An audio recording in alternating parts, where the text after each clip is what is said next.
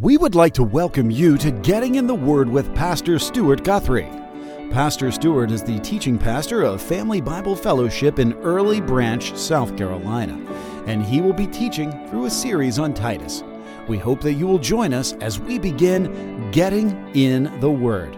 Here's Pastor Stuart. Well, it has been said the Great Wall of China was so wide and so tall that no one could ever get through its build-up.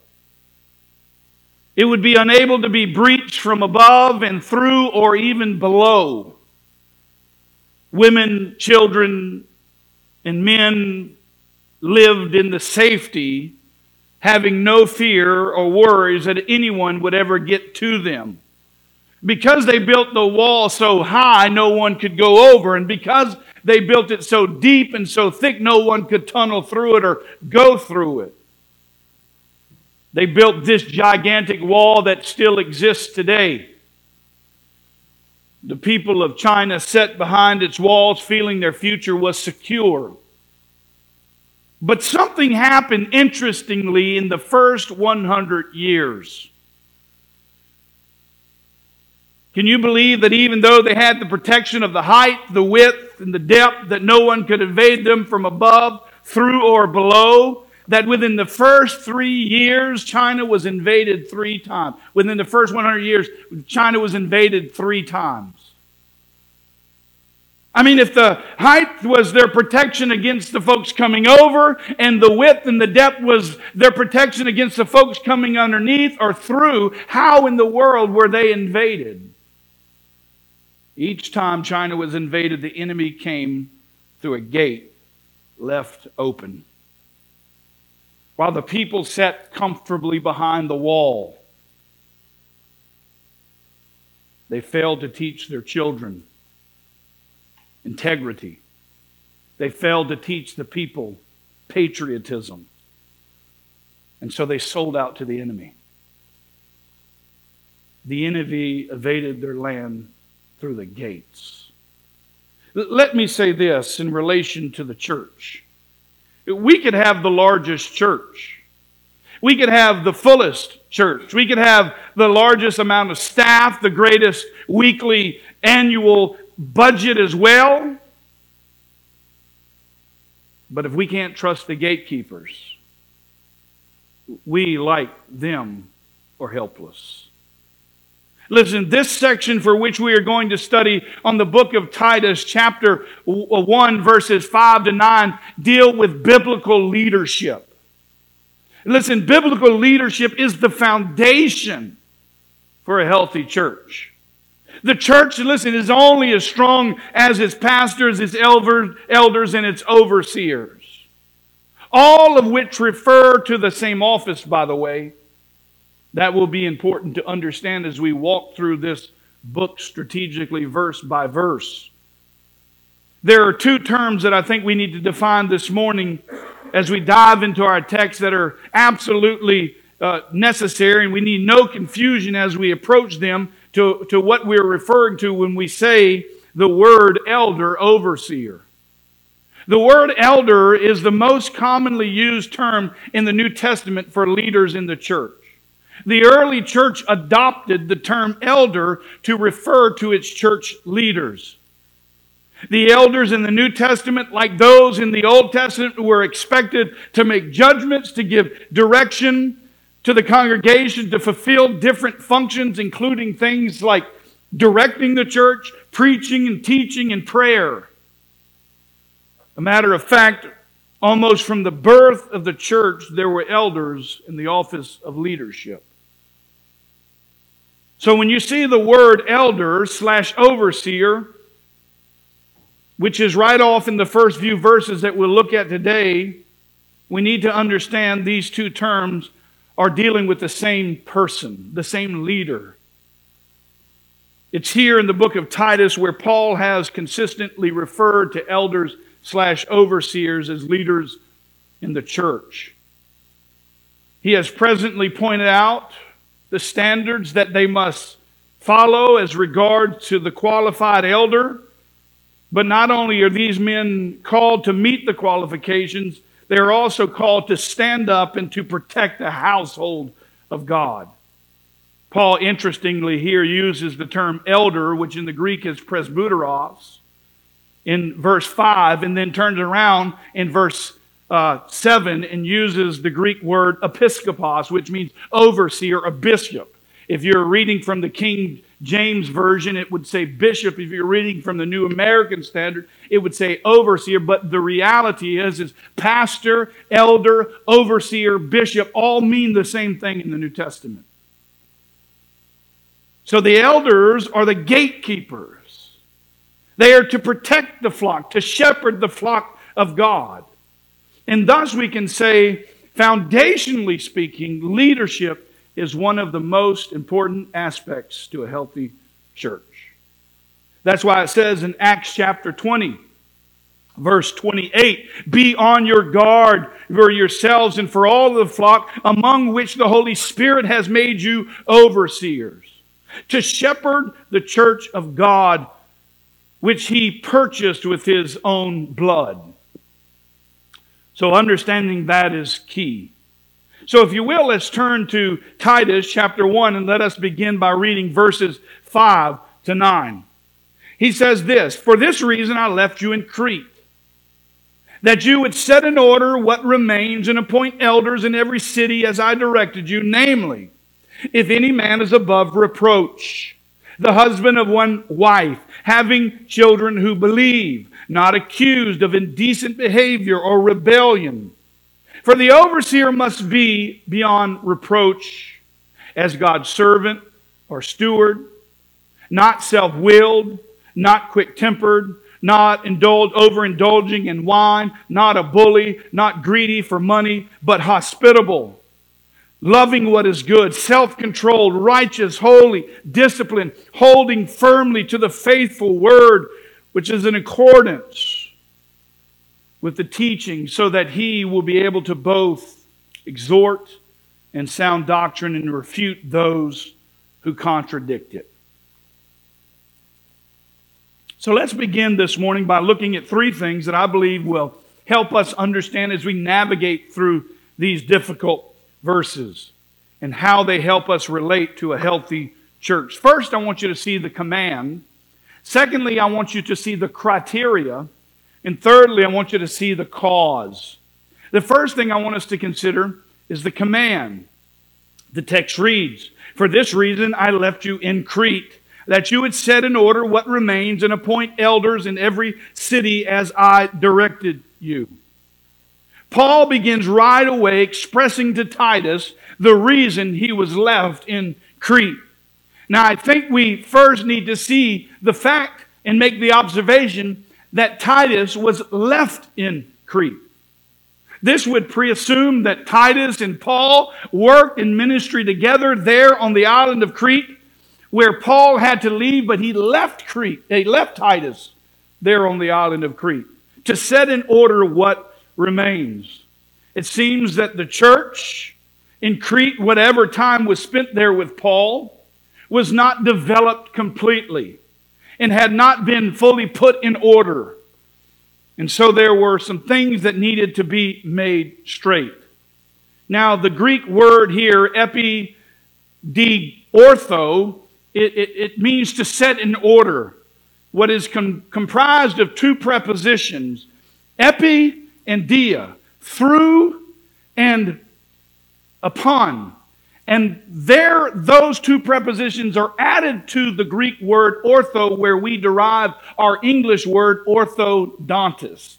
And what an orthodontist does is he takes something that's crooked and he manipulates it and he makes it right. He corrects what is wrong. And so the first order of service that's given to Titus by the Apostle Paul was to set in order what remains, to make straight what was not. And it seems that the very first task that Paul commanded Titus is important.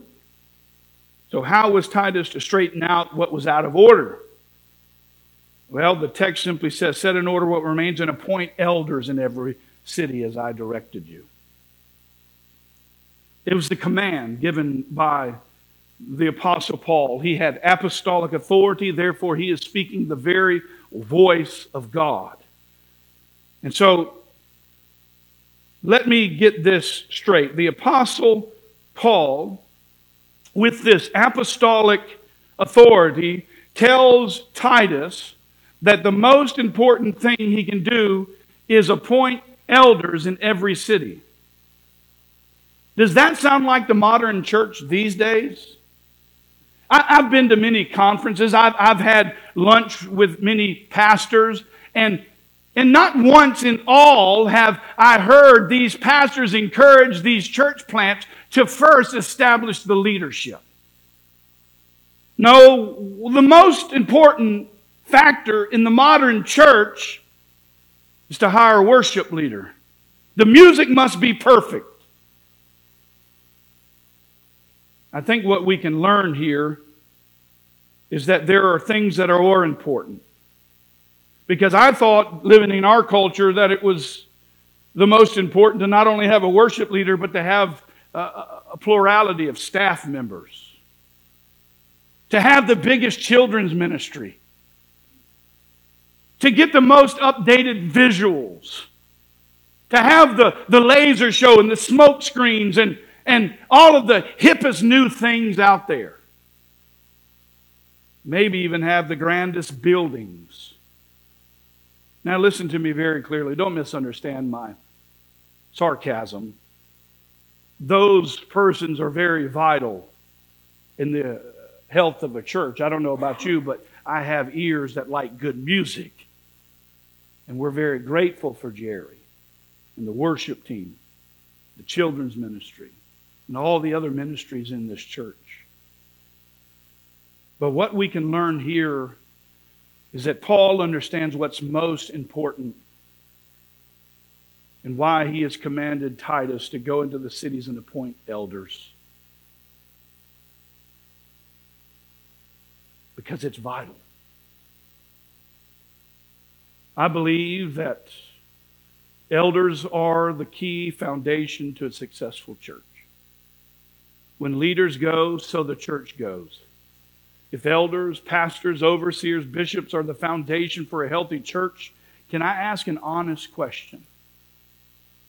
Where have all the elders gone?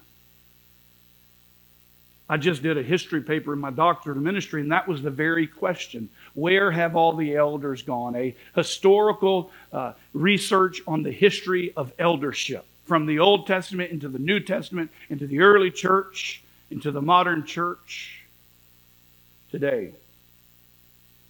Why are there so many churches that are deacon-led, committee-led, congregational-led? Why is every church not an elder-led church? I mean, they had elders in the Old Testament, they had elders in the New Testament, and they had elders in the early church. So listen, here's a history lesson. Sadly enough, the church that developed in and around the 3rd and 4th century adopted a 3-tiered form of church leadership. This elevation of a bishop to the sole authority over the elders became the prominent position. The elevation of bishop to sole authority over elders and deacons is the building block for which the church began to remove the plurality of elders and authority within the church. And in the end, it's this kind of thinking that birthed the idea that Ignatius believes when he said, "You must all follow the bishop as Jesus Christ followed the Father. And follow the presbytery as you would follow the apostles. Respect the deacons as the commandment of God." And listen to what he says. "Let no one do anything that has anything to do with the church without the bishop." Single man. So if there was one bishop and there was a plurality of elders, they couldn't do the Lord's table unless that one man was there. This one man show became the standard in those days. which was introduced by Ignatius and supported by Cyprian as a key contributor to this model of church government. The problem with this whole three-tiered structure is the fact that it was overlooked the earliest church, founded by the apostles, goes against others who's historically governed by a plurality of elders, bishops, and overseers, even in the Old Testament. One of the most important developments in the maturity of the hierarchical government in the Catholic Church was the elevation of the Bishop of Rome. So now what we have is control freaks wanting to establish a one-man rule. Now they've established not only the bishops, but a four-tiered system where the Pope becomes the authority and the bishops are now under him, and the plurality of the elders are now under that single bishop and then the deacons. You see, the one-man show wasn't enough. So there seems to be a draw for what? More control. More power to be established by now one man above the men who were in charge. The problem, this whole system is not built on the foundation of the Word of God, by which we have defined already the eldership in the New Testament. Plurality of elders, equal in authority. Listen, I am pastor, I'm elder, I'm bishop, I'm overseer, whichever term you choose to call me. But I have no more authority than Brian, David, Adam, or Jeff. We're equal in authority. That's the way it should be. One man can't make the decisions for the church. And so Paul begins with the command to Titus to put in order to appoint elders in every city. That was the job that Paul expected Titus to do. And I believe within the modern church, it should be the model that Paul even still today expects for healthy churches. So if Paul felt the role of leadership was so vital for the health of the church, then of course you would expect there to be some kind of criteria for these leaders. And so not only did Paul give the command, but secondly, Paul gives us the criteria for the selection of these elders. Now, Paul has given us two reasons why he left Titus in Crete. And it was to put in order what had remained, and the process by which he was to do that was to appoint elders, pastors, overseers, who would then help correct some of the faulty doctrine, the bad thinking, the stinking thinking, and that they would create a leadership of plurality by which they could begin to have a healthy church. But this wasn't an easy process. This isn't just a kind of fill a spot kind of effort. No, it is a process that Paul felt necessary to go into great detail, and therefore gives Titus the criteria by which he was to select these church leaders. Now, I have about an hour. There is absolutely no way that I can give you the exact details of all that goes into this. And so I'm going to give you an overview of these. And if you want to understand exactly where I stand and how the Scriptures stand, you'll have to read my dissertation. But nevertheless, God's standards for the qualifications as elders, listen, are extremely high. And this is the truth, one that many ignore in our day in order to fulfill a role in the church because there is a need. Paul understood its seriousness, its serious business, and so God directed Paul to present to Titus the very standard. And so he begins here in verse 6. He says, namely, if any man is above reproach. Let's stop right there. This is a role that is designated for men. That is not popular in our culture. But in Titus chapter 3, in Titus chapter 1, it is very clear that it is in the masculine. This role is for men. So if any man is above reproach, and if there's any confusion, he clarifies the husband of one wife. If you can show me the husband of one wife who is a woman, I'll show you a woman who can be an elder, pastor, deacon, bishop. But if we're going to be honest with the biblical position, it's men. There is in Greek masculine, feminine, and neuter. If he wanted it to be either male or female, he could have easily put it in the neuter form, but he didn't. When he said elder, it's in the masculine. And that's why when the translator translate, they say a man, a husband of one wife. So if any man is above reproach, the husband of one wife, having children who believe, not accused of indecent behavior or rebellion. It seems the first character quality of an elder is a man that is above reproach. This simply means a man who is unexcused. It's one whose character is free from any damaging moral or spiritual accusations. It's a man whose heart is pure before Almighty God. That was the correct answer on the survey, by the way. There is no man without sin. It's a man whose heart is pure before God, because when a man's heart is pure before Almighty God, he will have a heart that is pure before the people, because his heart is pure before the Lord. And therefore he will be a man without accusation.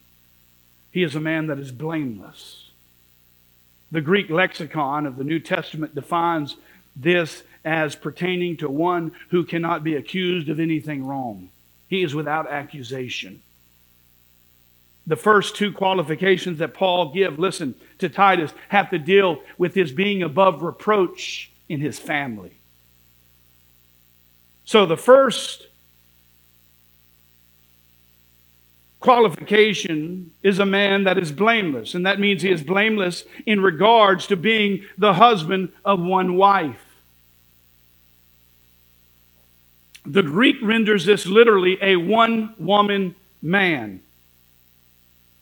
He is a man that is faithful to his wife. And so here are some examples of what this translation could possibly mean.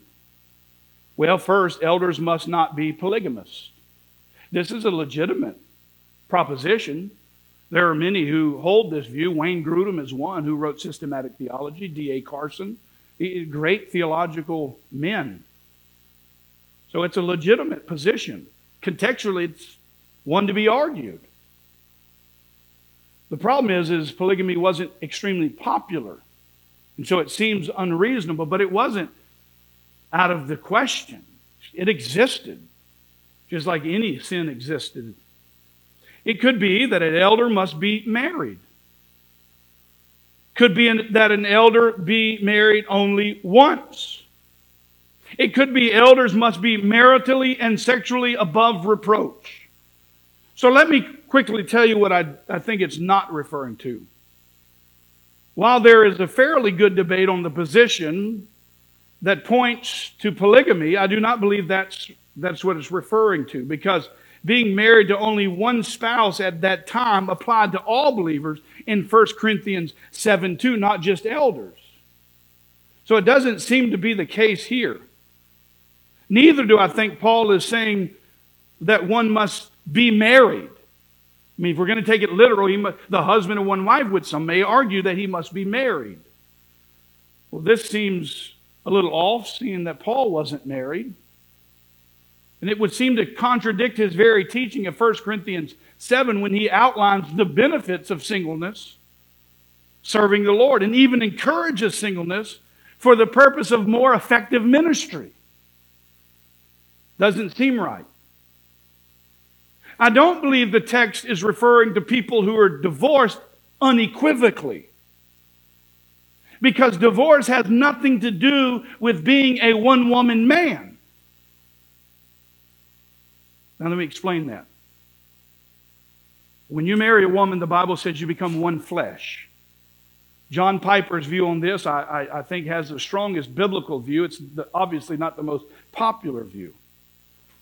But John Piper's view of the one flesh relationship, listen, divorce does not end that one flesh relationship. So divorce cannot be what's on the forefront of Paul's mind. Now, Paul could very well be considering an unbiblical divorce, but all the qualifications that are listed here and following deal more with something in the present, current qualities of the character of the man.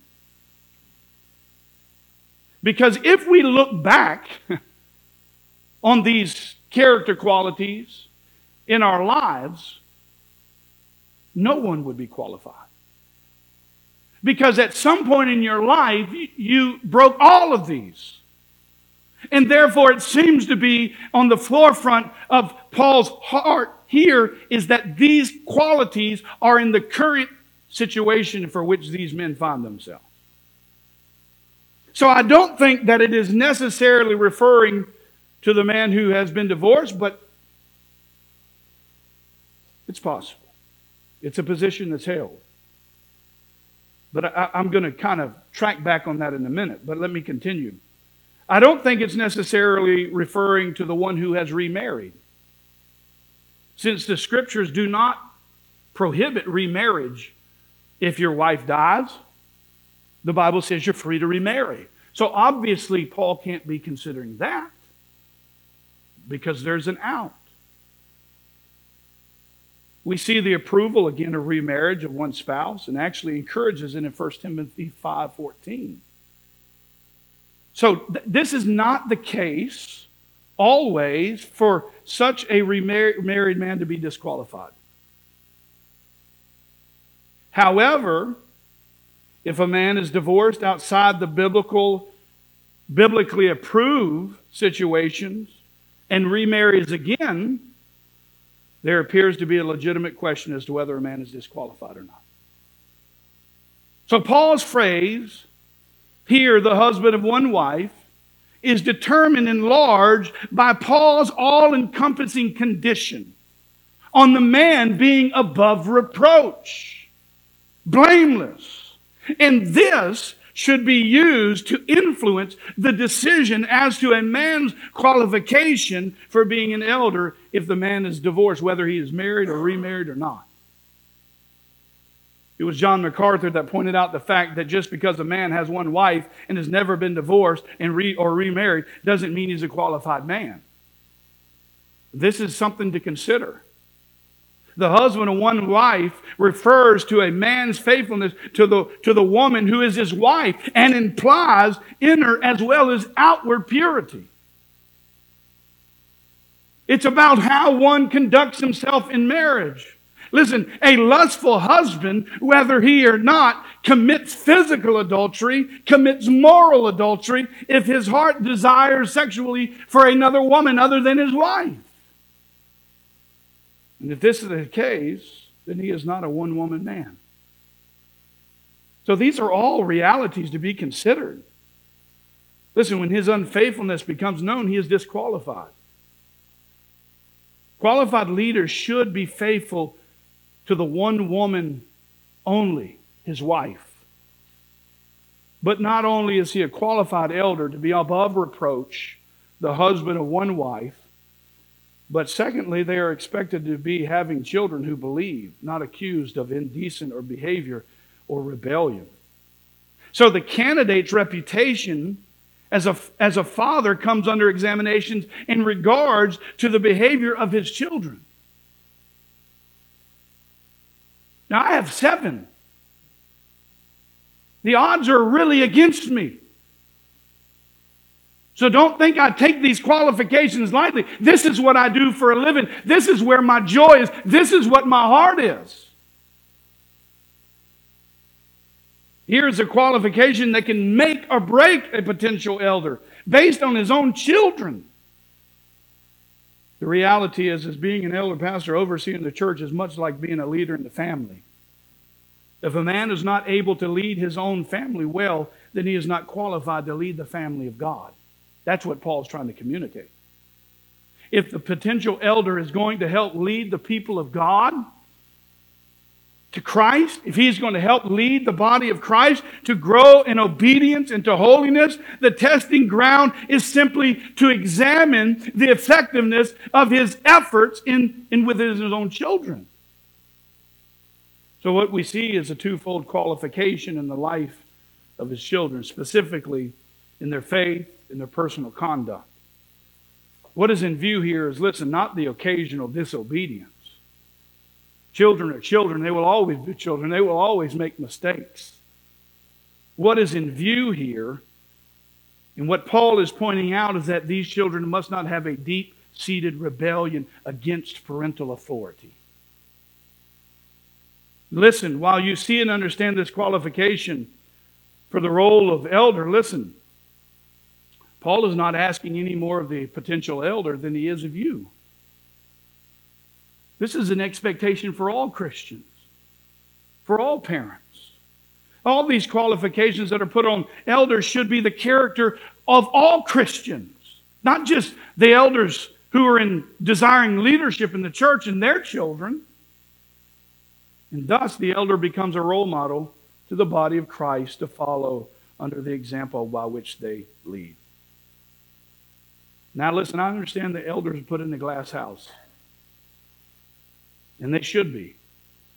Because with this role comes high expectations. But please hear me out.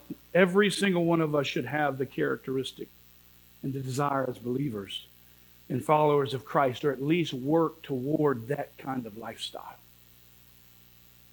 This kind of lifestyle should be the desire for every believer.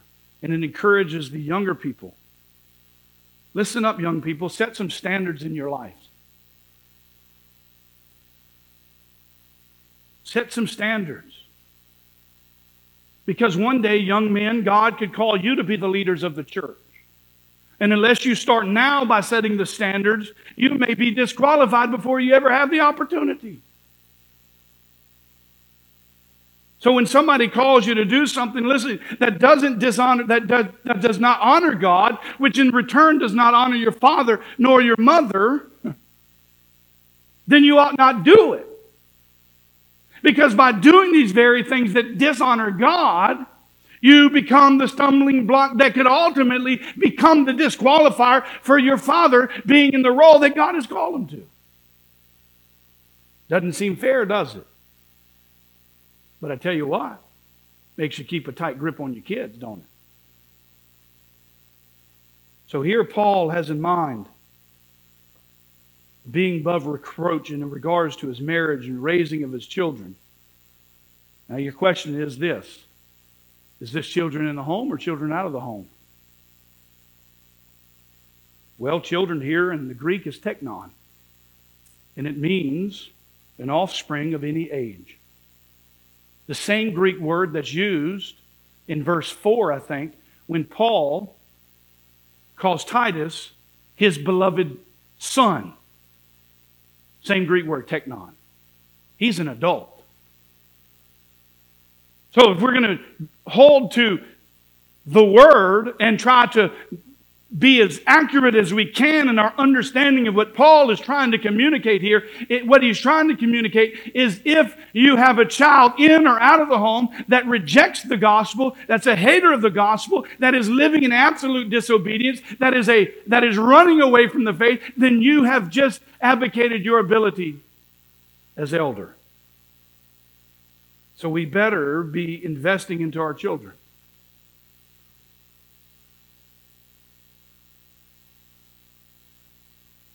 The two qualifications that Paul gives Titus have to do with the quality of the candidate's family relationships. The remainder of the criteria is more of a personal self-control quality. And Paul begins these next several qualifications by setting them out by giving us 6 negative character traits, what the elder should not be. And so he begins in verse 7 and 8. For the overseer must be beyond reproach as God's steward, not self-willed, not quick-tempered, not overindulging in wine, not a bully, not greedy for money, but hospitable, loving what is good, self-controlled, righteous, holy, disciplined, holding firmly to the faithful word which is in accordance with the teaching. So here we see the usage of the word overseer, which we've already noted means elder, leader, pastor.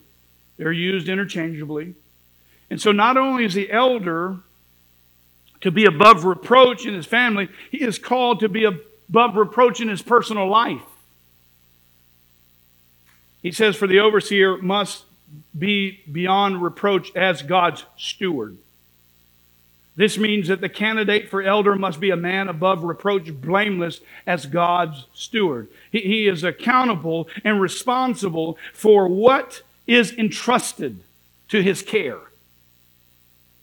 Now, a steward is one who manages a household for another. While stewards in those days would have been slaves or free slaves, nevertheless, they were giving over charge to things within the household, things like finances. They would, for example, they would be over the crops and how they were being planted, the harvesting, the cultivating. And thus, the steward is a manager, he is an administrator, and he is a trustee of someone else's property, someone else's household, someone else's business. So here is the overseer is called to be a good, faithful steward. And that is an appropriate description for an elder, since the local church is called the household of God. 1 Timothy 3:15. He is to be blameless in how he stewards God's stuff. So one of the things that we might do if somebody were to pursue eldership in the church, we may call their business. And we may ask, well, what kind of employee is steward? Is he faithful? Is he a good steward? Is he wasteful? Is he... Right? Because we need to be good stewards. Paul continues, for the overseer must be above reproach as God's steward, not self-willed. I think the most simple definition of a self-willed man is a man who only wants his way. He's prideful, he's stubborn, he's arrogant, he's inconsiderate of others, their opinions, their feelings, their desires. Listen, because an elder's position is a position of plurality, meaning he is not the man in charge, he is one of the men in charge. If he is a self-willed man, he is simply not a team player. Because listen, we have 5 elders, and not all the time do we agree 100% on things. And if somebody is self-willed, how is that going to work? You'll be just bumping heads the whole time. So we learn to submit to one another. And it works out great. Because I think that's God's design. It can't be self-willed. So again, if this is a lifestyle consistent of behavior that isn't an event that happens here or there, there's repentance, there's growth, there's a process of sanctification. But nevertheless, if this is the mark of his lifestyle, he is not a qualified man. Not only should that man be qualified and above reproach as God's steward, not self-willed, he says he must also not be quick-tempered. Now here, quick-tempered does not refer to the occasional flare-up, as bad as those are and as destructive as they can be. But what Paul is referring to is someone who has a short fuse. He is easily provoked. So why? Well, listen to what James says in James chapter 1, verse 19 and 20. He says, you know this, my beloved brothers and sisters, not everyone must be quick. Now everyone must be quick to hear, slow to speak, and slow to anger. For a man's anger does not bring about the righteousness of God. And so the warning here is that he be a man that is not quick-tempered. Because if he is quick to bring the unrighteousness of God on the church. Disdain on the church. And again, these are character qualities for every Christian, not just the elders or potential elders. So if you're here this morning and say, well, I'm a woman or I'm a man that doesn't have a desire for eldership, these should still be our realities as Christians. We can learn from what Paul is saying as a godly example for the anatomy of a healthy church. I mean, could you imagine if the pastors were all not quick-tempered and everybody else in the congregation was? It'd be a nightmare. Right? So we have to make sure that we apply these to ourselves, not just look at them through the lens of what someone must be in order to have the role of elder. There are moments and times of leadership and roles that you have to contain within your desire to outburst with anger. Seems to be connected with the idea here where in James it says, be slow to speak and slow to anger. Sometimes I've learned in my own life just to shut up, because nothing I'm about to say that comes out is of any benefit to anybody. Right? So self-controlled. So because let me tell you, there are people who know how to push your buttons. But a man's anger does not bring about righteousness to God, even if he's right. So the man should not be a quick-tempered man. He also must not be overindulging in wine. So wine, most commonly drunk in Paul's day, as well as the Old Testament, was either non-alcoholic or had a very low alcohol content. Fermented juice was mixed with water as much as 8 or 10 parts of water to 1 part wine to lessen the power of its intoxicant. It was designed for what purpose? To help the stomach in its ailments. Here Paul is referring to a man that is not addicted to wine. Maybe he would have a few extra glasses, maybe a bunch of extra glasses to try to get a buzz. Nevertheless, a man is not to be misusing or becoming a drunk on wine.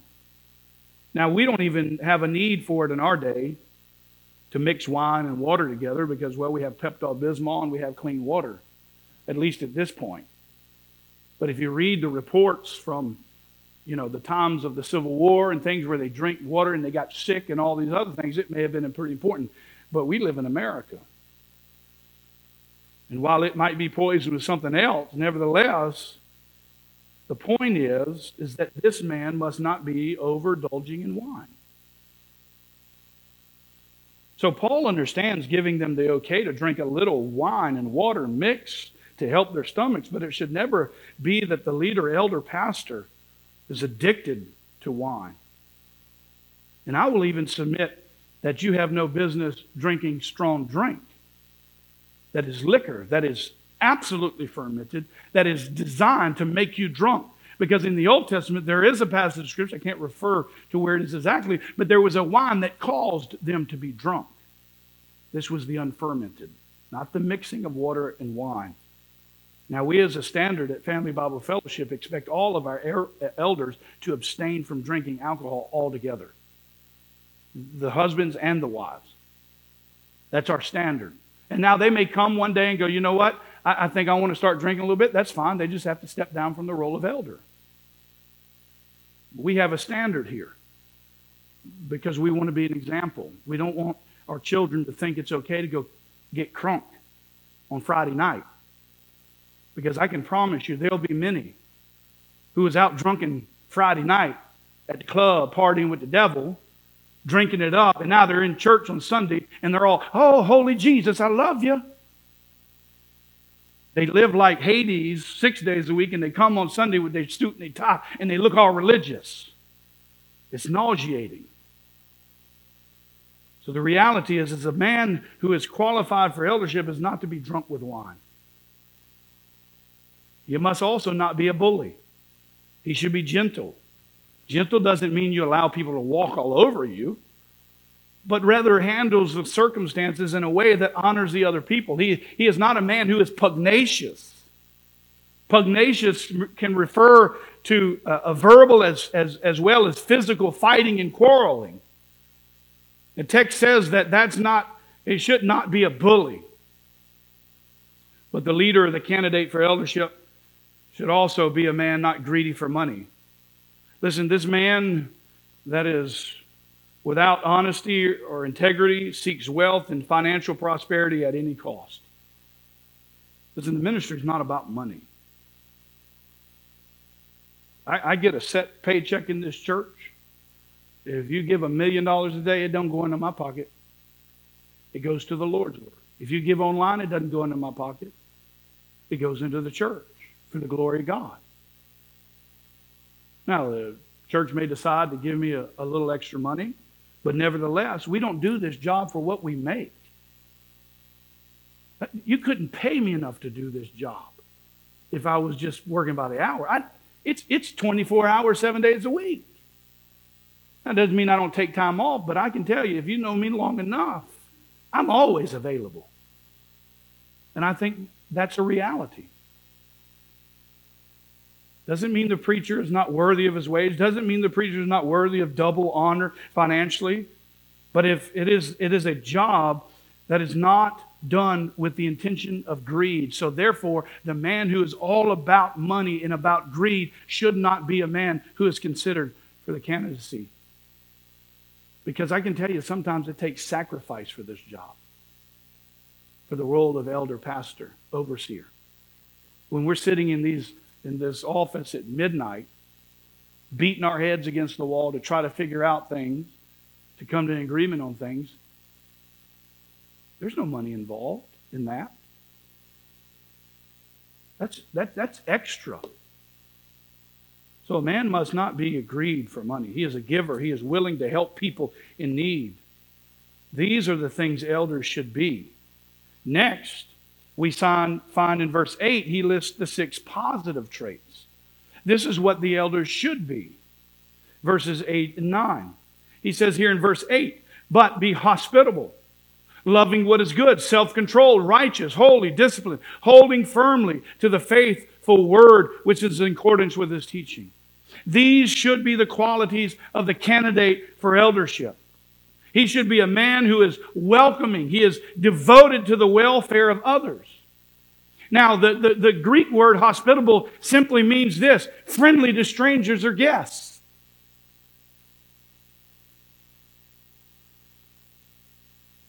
He should be a man who is loving to those who come into this church, visiting. He should be loving to those strangers who need help.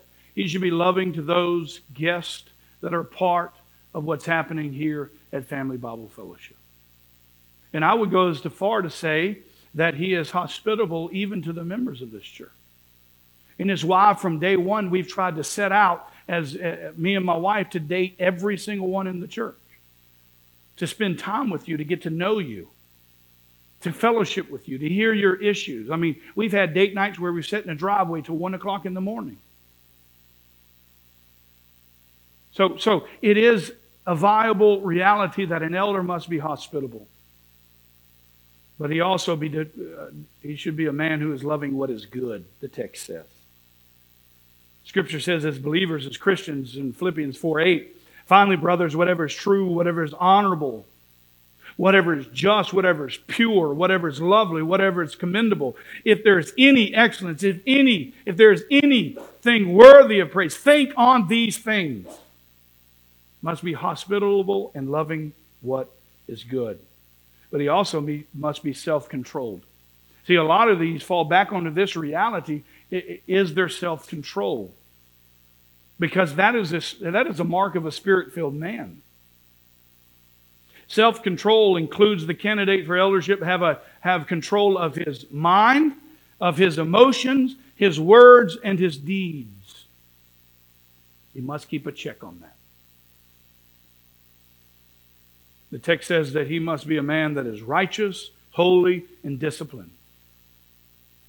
Listen, the reality is this. Unless the person that is the candidate for eldership is a believer and follower of Christ, listen, it will be absolutely impossible for him to fulfill these roles. He must be a man of God. He must be born again from above. He must have received the righteousness of Christ. And that lifestyle should permeate in him and through him. Because it's only through the indwelling of the Spirit of God at conversion, through Christ, can you be righteous. Can God deem you justified, declared right before Almighty God. You must be men who live holy lives For which the Bible says in Hebrews 12:14, without it no one will even see heaven. He must be disciplined in his life. So the reality is the final criterion is that he is a man, verse 9, holding firmly to the faithful word which is in accordance with the teaching. It's in the present tense. He's holding firmly to the faithful word. Not once held. He once was a good man, but now, well, he used to be. No, he is holding firm to the faithful word.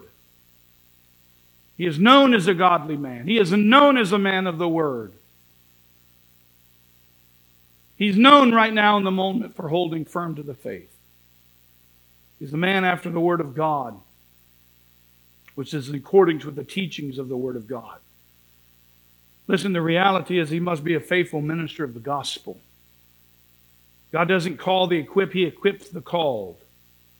Eldership is a position to be desired. Only God can give that desire. Now you can read 1 Timothy chapter 3. You can see the qualifications there in that other pastoral epistle. But nevertheless, you must be a man willing to share the hope of Christ, the gospel, and be faithful to the study, to the proclamation of the Word of God. Doesn't mean he is to know everything. But he is growing and he is faithful in his personal sanctification in relation to the Word of God. The apostle repetitively stressed the serious significance of elders, overseers, and carefully and unwaveringly he must be a man preaching, teaching, and guarding God's truth. So we've seen the command, we've seen the criteria, and lastly I want you to see the cause. Listen, the cause of faithful men who work hard at meeting these qualifications, submitting to these qualifications, and being faithful to personal sanctification in regards to these criteria and the Word. The cause that comes from men who have given their lives to the Word of God, to lead the family of God, the household of God. The cause is spelled out here in the latter part of verse 9. And so he says, so that he will be able to both exhort in sound doctrine and refute those who contradict it.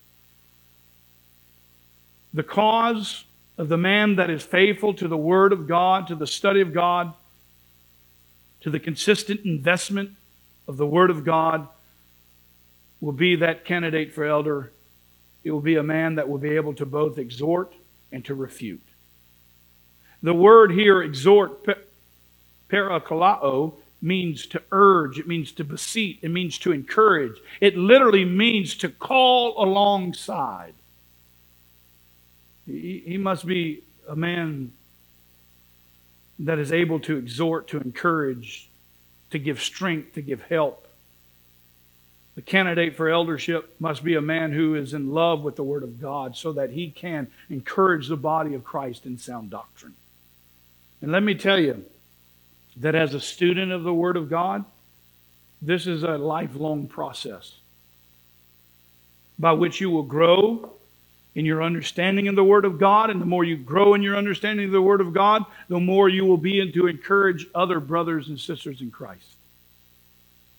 So when you can properly understand the Word of God, you can properly refute those who contradict sound doctrine. Now listen, I'm not talking about arguing and debating over non-essential doctrines in the church. There are legitimate disagreements. If you don't believe me, just look up how many views there are on what it is to be a one-woman man. I mean, there's a lot of ink spilled on that. And while I may not agree with Wayne Grudem, I can tell you, he's a godly brother in Christ. The question is, are we able to refute and to stand and to contradict those that contradict sound doctrine? Because that is the cause of a man who is faithful to the Word of God. And so here are the qualifications for healthy leaders who will indeed be the gatekeepers to the church, to the household of God. And if we are going to be a healthy church, then we have to be a church that's elder-led. And the elder selection process are men who meet these qualifications. We need men who are able to lead the body of Christ well. We need faithful men. Thus, we need young men to step up, to start growing up in the grace and the knowledge of Christ, so that you can take the mantle, so that we can pass the baton to you as faithful young men in Christ. So you may be discouraged this morning. Well, I'm not qualified for anything. I had a rough life. Listen, elder is one role in the church. There are so many things you can do for Christ. And shall I remind you, there's no condemnation for those who are in Christ Jesus. So keep that in mind. Serve Christ and serve Him well for the glory of God. And begin to pray that God would give you wisdom. Begin today by walking in repentance. And allow God's grace to begin to grow you spiritually so that one day you can indeed be a qualified leader in the church. That's our hope. That's our desire. We want to raise up godly leaders in the church. Because I might kill over tomorrow. You never know. So who are we discipling? Who are you discipling? You ought to be investing into someone, or someone ought to be investing into you. Thank you for listening to our program today. We pray that you were blessed and trust that you will join us again as Pastor Stuart Guthrie preaches through his new series on the book of Titus. If you do not have a church home, Pastor Stuart Guthrie would like to personally invite you to join in person at Family Bible Fellowship in Early Branch, South Carolina, or you can visit them on their website at familybiblefellowship.org. May God bless you this week as you walk with Him.